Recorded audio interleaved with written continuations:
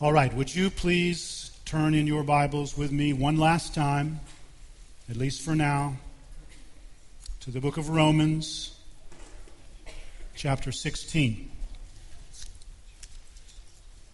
Romans chapter 16. And before we look at this passage, let's pray together.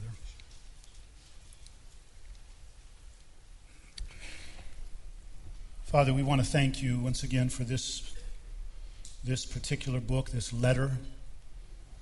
Thank you for the time we've had together in it over these past months.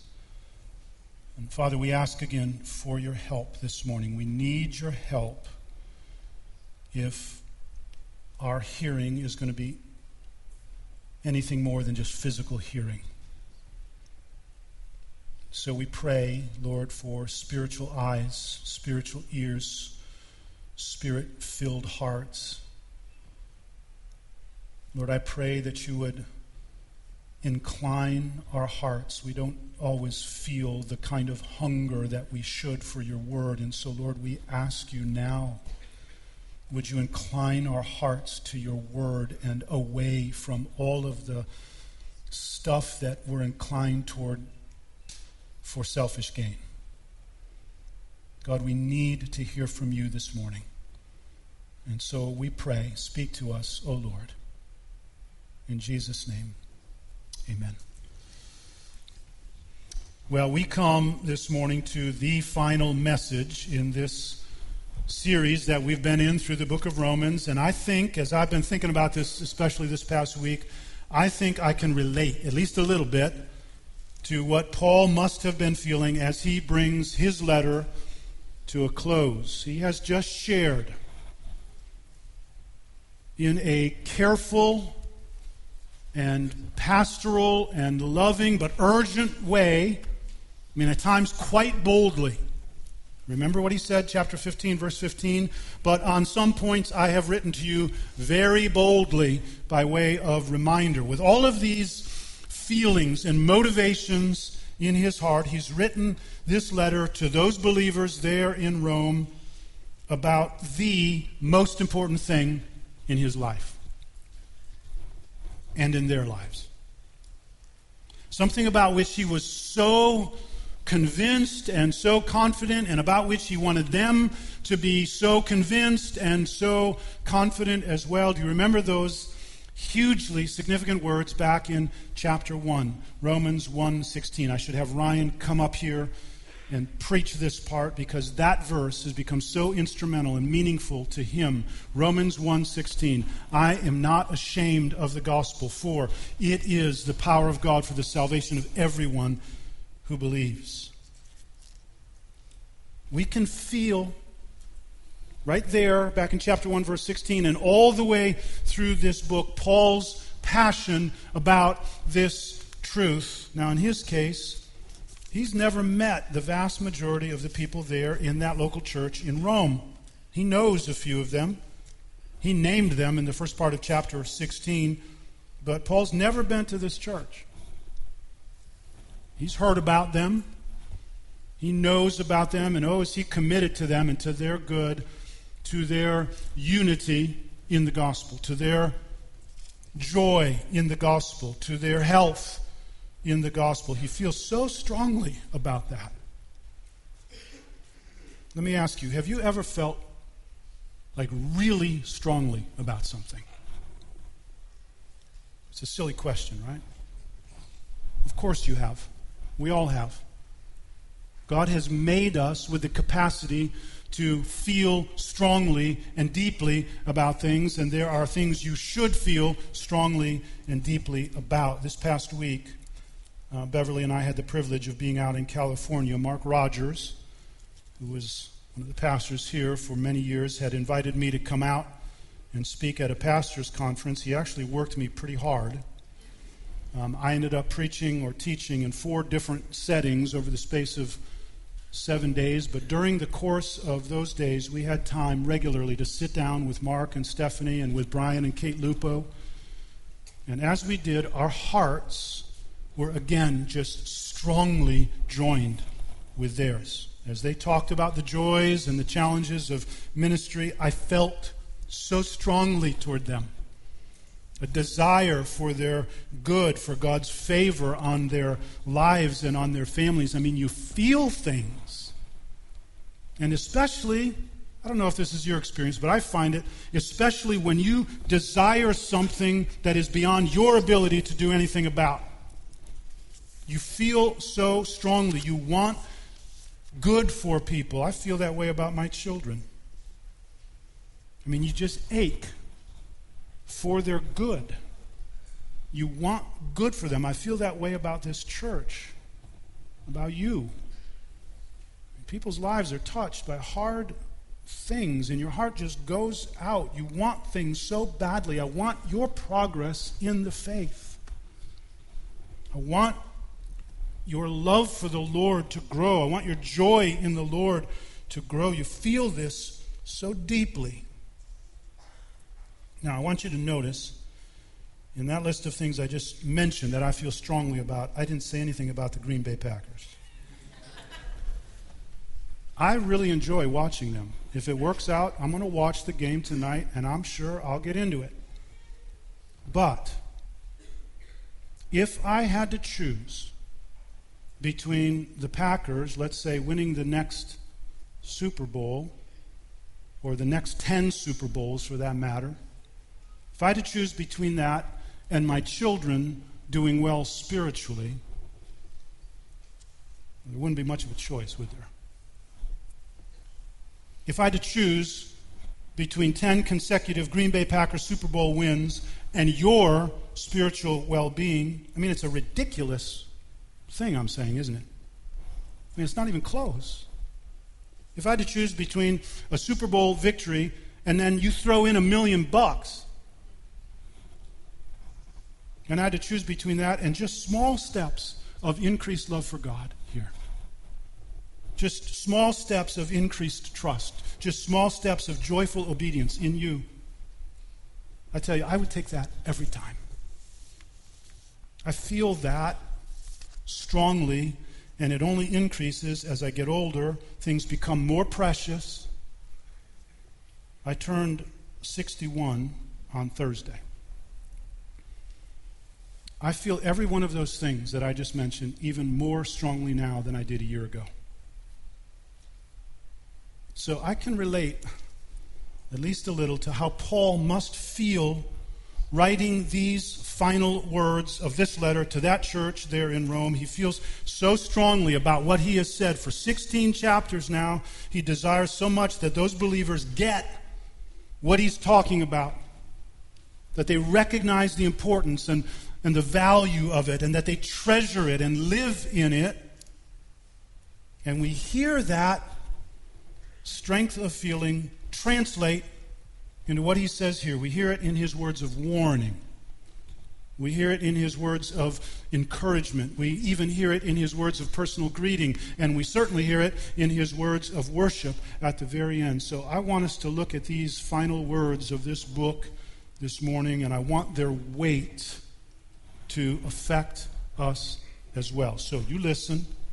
You follow along as I read, starting at verse 17. This is God's word. I appeal to you, brothers, sisters, to watch out for those who cause divisions and create obstacles contrary to the doctrine that you have been taught. Avoid them, for such persons do not serve our Lord Christ, but their own appetites. And by smooth talk and flattery, they deceive the hearts of the naive. For your obedience is known to all, so that I rejoice over you. But I want you to be wise as to what is good and innocent as to what is evil. The God of peace will soon crush Satan under your feet. The grace of our Lord Jesus Christ be with you. Timothy, my fellow worker, greets you. So does Lucius and Jason and Sosipater, my kinsman. I, Tertius, who wrote this letter, greet you in the Lord. Gaius, who is host to me and to the whole church, greets you. Erastus, the city treasurer, and our brother Quartus greet you. Now, to him who is able to strengthen you according to my gospel in the preaching of Jesus Christ, according to the revelation of the mystery that was kept secret for long ages, but has now been disclosed and through the prophetic writings has been made known to all nations, according to the command of the eternal God, to bring about the obedience of faith. To the only wise God be glory forevermore through Jesus Christ. Amen. Well, let's look first at this word of warning there in verses 17 through 19. You see what Paul's doing there in verse 17, right? I appeal to you, brothers and sisters, to watch out for those who cause divisions and create obstacles contrary to the doctrine that you have been taught. Avoid them. You see what Paul's doing? He's caring about both unity and truth in the church at the same time. Sometimes we can care about truth in a way that shows we don't care much about unity. And sometimes we can care about unity in a way that shows we don't care much about truth. Paul is showing us here that both of these things matter and that there is a way to care about both of them and protect both of them at the same time. I mean, we've got to be vigilant about the truth. There is a body of doctrine that we believe. The issue here in chapter 16 is not the same as what we saw in chapter 14. Remember back there in chapter 14, it was about matters of freedom, eating, drinking, observing certain days. Now this here in chapter 16 has to do with the teaching. Let's not miss the obvious point here. There is a body of truth that people can turn away from. There's a body of truth, a doctrine, a set of beliefs that you can actually be contrary to.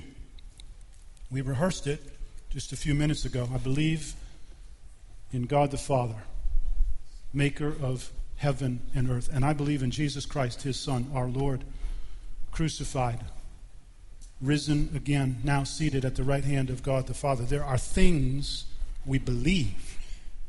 And there will be those who will come and try to lead people away from the truth, and that will result in divisions in the church. And Paul is very clear, when you see such a person or when you hear such a person, avoid them. Turn away from false teaching. They might come into your local body. They might be outside the local church. They might be insinuating themselves into your home through your television. Now, Paul didn't say that. But it's true in our case. Or your internet.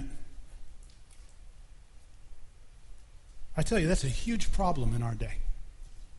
Teaching that is contrary to the gospel, teaching some other gospel, it's all over the place.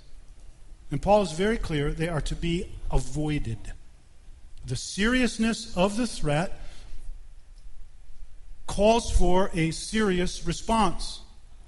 Turn away from them. For, look at what Paul says in verse 18, for such persons do not serve our Lord Christ, but their own appetites.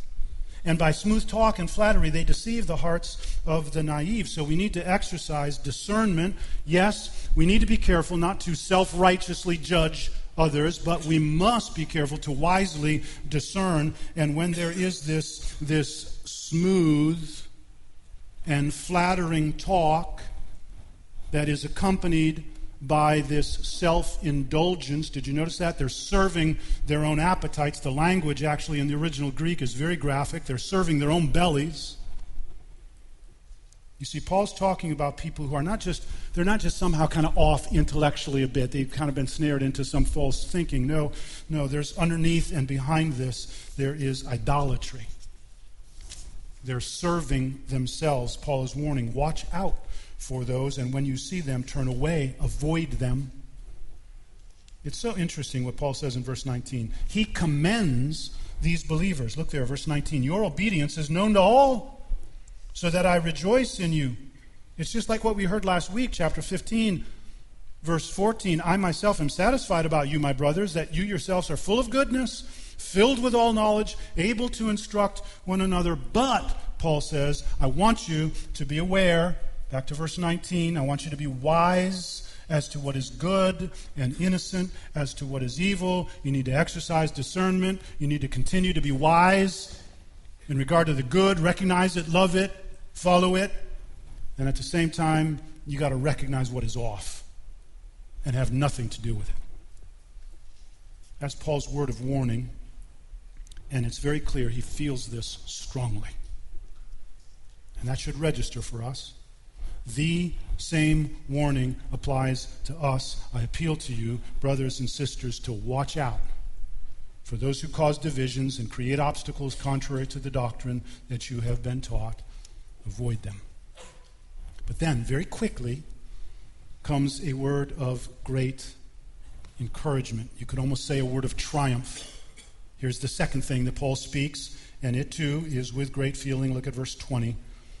The God of peace will soon crush Satan under your feet. The grace of our Lord Jesus Christ be with you.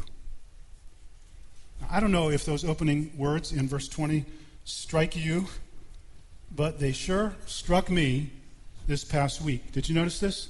The God of peace will crush Satan.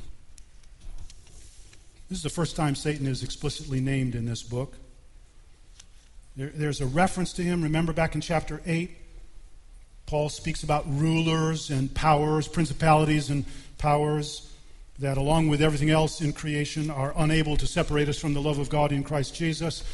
But this is the first time he's named. Actually, it's the only time. 16 chapters of dense theological teaching and moral instruction, and one sentence about Satan. And in this sentence, what is said about Satan is that he's utterly doomed. God will crush him. You know what I see there at the beginning of verse 20? I see the entire book of Revelation summarized in half of a verse. The God of peace will soon crush Satan under your feet. And notice Paul says your feet. The reason it's your feet, our feet, is that we are in Christ and his triumph will be our triumph. There's a reference here that we need to make a connection to. It's all the way back to Genesis chapter 3. Back in the garden, after Adam and Eve had sinned, and God was speaking a word of judgment, he spoke some words to that serpent, Satan, who was the one speaking as that serpent. Listen to what we read here, Genesis 3, verse 14. The Lord God said to the serpent, because you have done this, cursed are you above all livestock and above all the beasts of the field. On your belly you shall go, and dust you shall eat all the days of your life. I will put enmity between you and the woman, between your offspring and her offspring, which is the very first reference to the coming Messiah we have in our Bibles. It's talking about Jesus. And listen to what God says. He shall bruise your head. That word means bruise entirely. Crush. Even though you will bruise his heel, he will crush, Satan, your head. Think about all the way on the other end of the Bible, Revelation chapter 20. Then I saw an angel coming down from heaven, holding in his hand the key to the bottomless pit and a great chain, and he seized the dragon, that ancient serpent, the devil, and Satan, bound him for 1,000 years, and threw him into the pit, and shut it, and sealed it over him, so that he might not deceive the nations any longer until the 1,000 years are ended. After that, he must be released for a little while. Then a few verses later in that chapter, and when the 1,000 years are ended, Satan will be released from his prison, and he'll come out to deceive the nations that are at the four corners of the earth, to gather them for battle. Their number is like the sand of the sea, and they marched up over the broad plain of the earth and surrounded the camp of the saints, the beloved city, but fire came down from heaven and consumed them, and the devil who had deceived them was thrown into the lake of fire and sulfur, where the beast and the false prophet were, and they will be tormented day and night forever and ever. Utterly crushed. So there is this amazing word of triumph there in verse 20 about what will happen, but that's not Paul's only note of encouragement. Look at the second half of verse 20. The grace of our Lord Jesus Christ be with you. I want you to listen to these verses from the book of Hebrews. These should be precious to you. I'm going to preach on this passage early in 2020. I think maybe on Anniversary Sunday, but for now, just listen. Hebrews chapter 4, verses 15 and 16. For we do not have a high priest who is unable to sympathize with our weaknesses, but one who in every respect has been tempted as we are, yet without sin. Let us then, with confidence, draw near to the throne of grace, that we may receive mercy and find grace to help in time of need. Grace to help us, very specific grace, real grace to help us in our time of need, and we need it constantly. There is in Christ a continuous supply of grace, and we've been given access. Do you remember this from Romans chapter 5? We've been given access to this place of grace in which we now stand. That's what Paul's talking about here in Romans 16:20. Both our future hope, verse 20, first part, and our present help, verse 20, second part. It's a word of great encouragement. It's a word of triumph that Paul speaks right here, and he feels it strongly, as should we. Paul speaks a third word here. It's a word of greeting. And by comparison to what we've already seen, it seems pretty tame. Look at verses 21 through 23. Timothy, my fellow worker, greets you. So do Lucius, Jason, Sospater. I, Tertius, who wrote this letter, greets you in the Lord. Gaius, who's host to me and to the whole church, greets you. Erastus, the city treasurer, and our brother Quartus, they greet you. Having sent his greetings to some 26 people there in Rome earlier in this chapter, Paul now passes on a greeting from some other people who were there with him in Corinth, where he's writing this letter. Now, we don't know who most of these people are. Some of them are probably the same people named in other places in Paul's letter. So, for example, Gaius, there in verse 23, if you just flip over one page to the first chapter of the next letter, 1 Corinthians, look at verse 14. Paul says, I thank God that I baptized none of you there in Corinth except Crispus and Gaius. It's probably the same guy there in Corinth. We're not sure about that or about the rest of these, except, of course, that first one, Timothy. We know about him.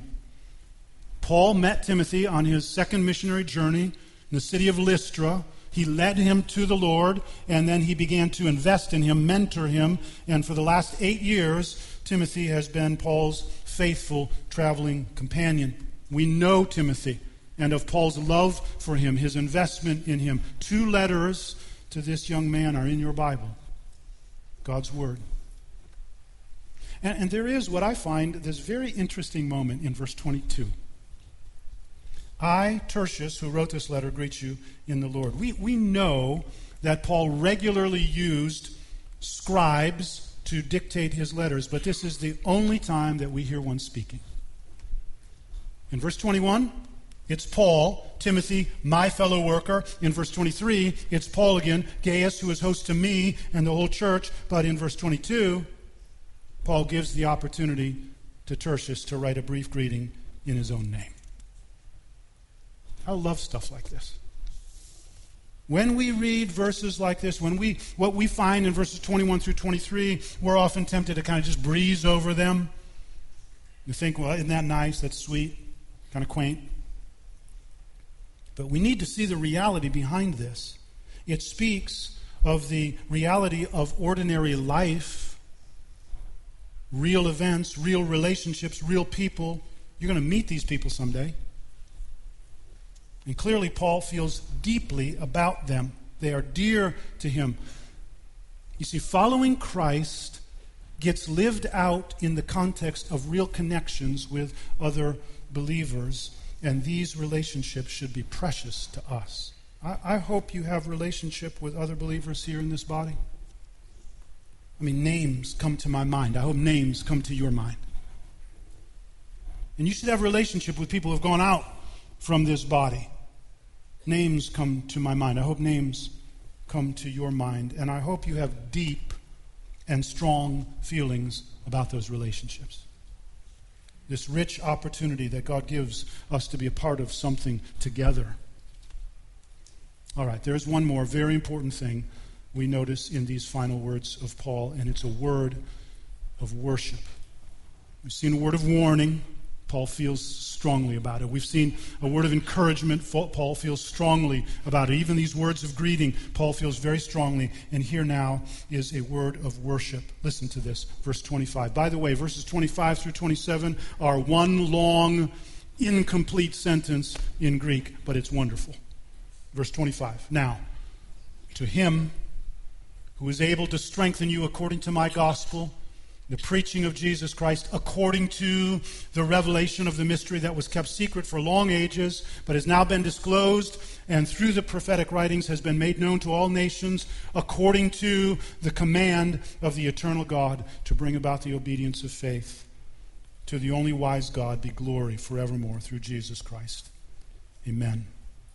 Paul starts out his sentence, now, to him.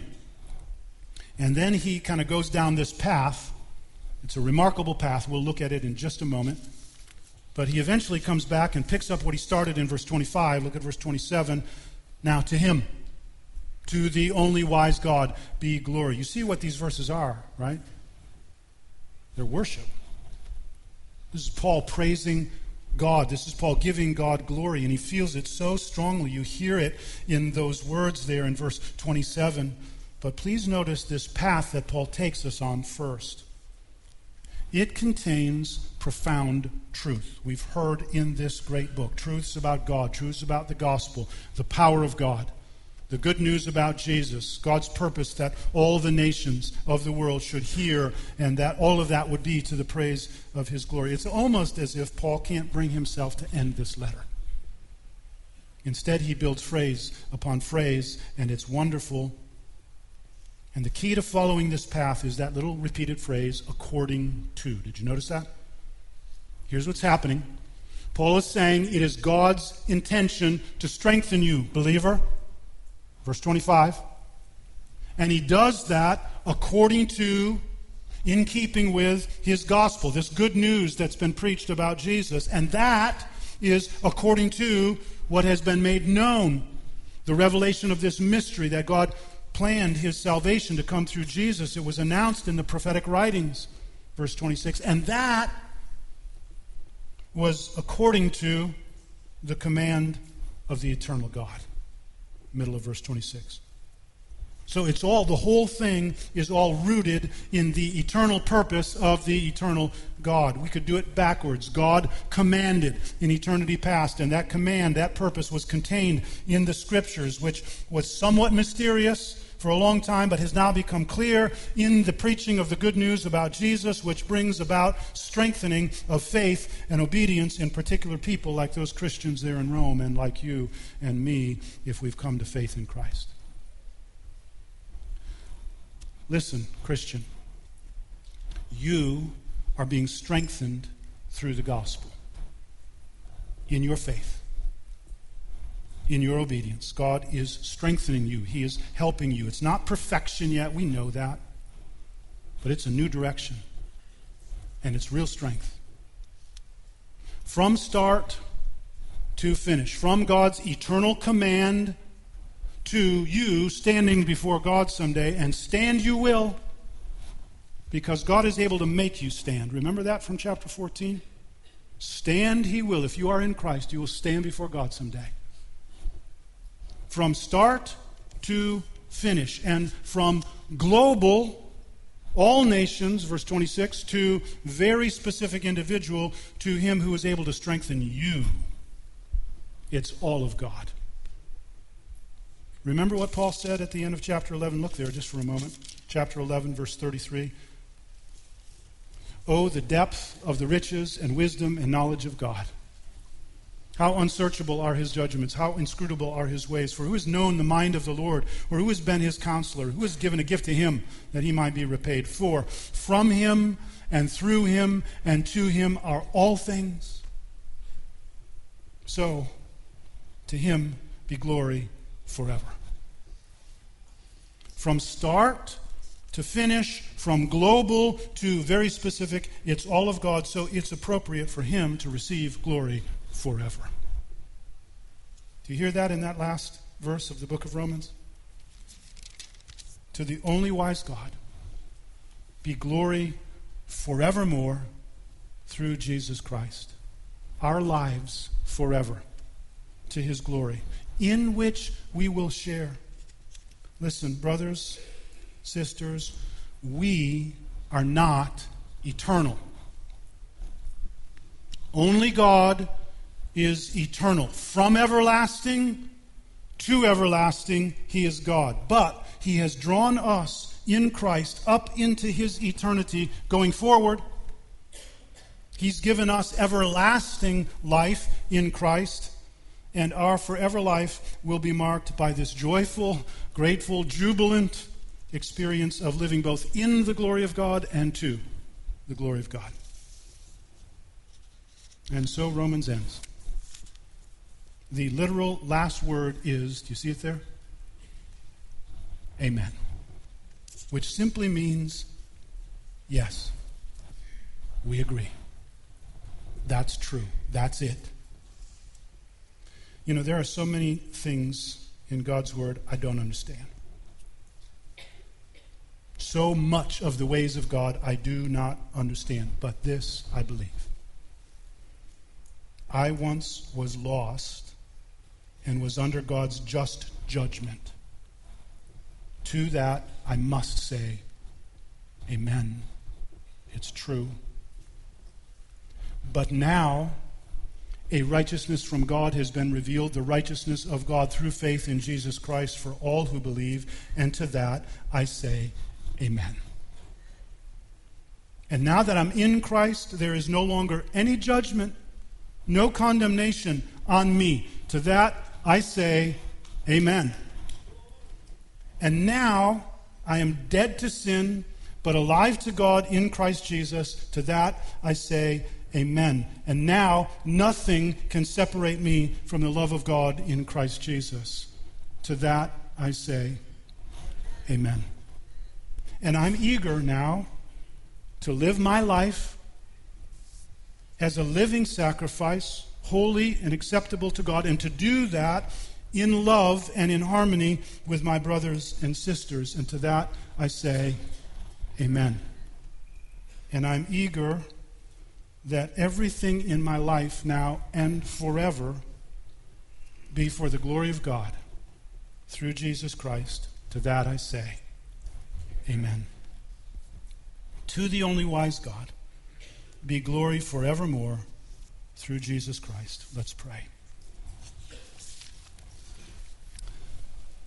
Father, once again, we say thank you for this little book, this letter. And there's a part of us that's reluctant to let it go.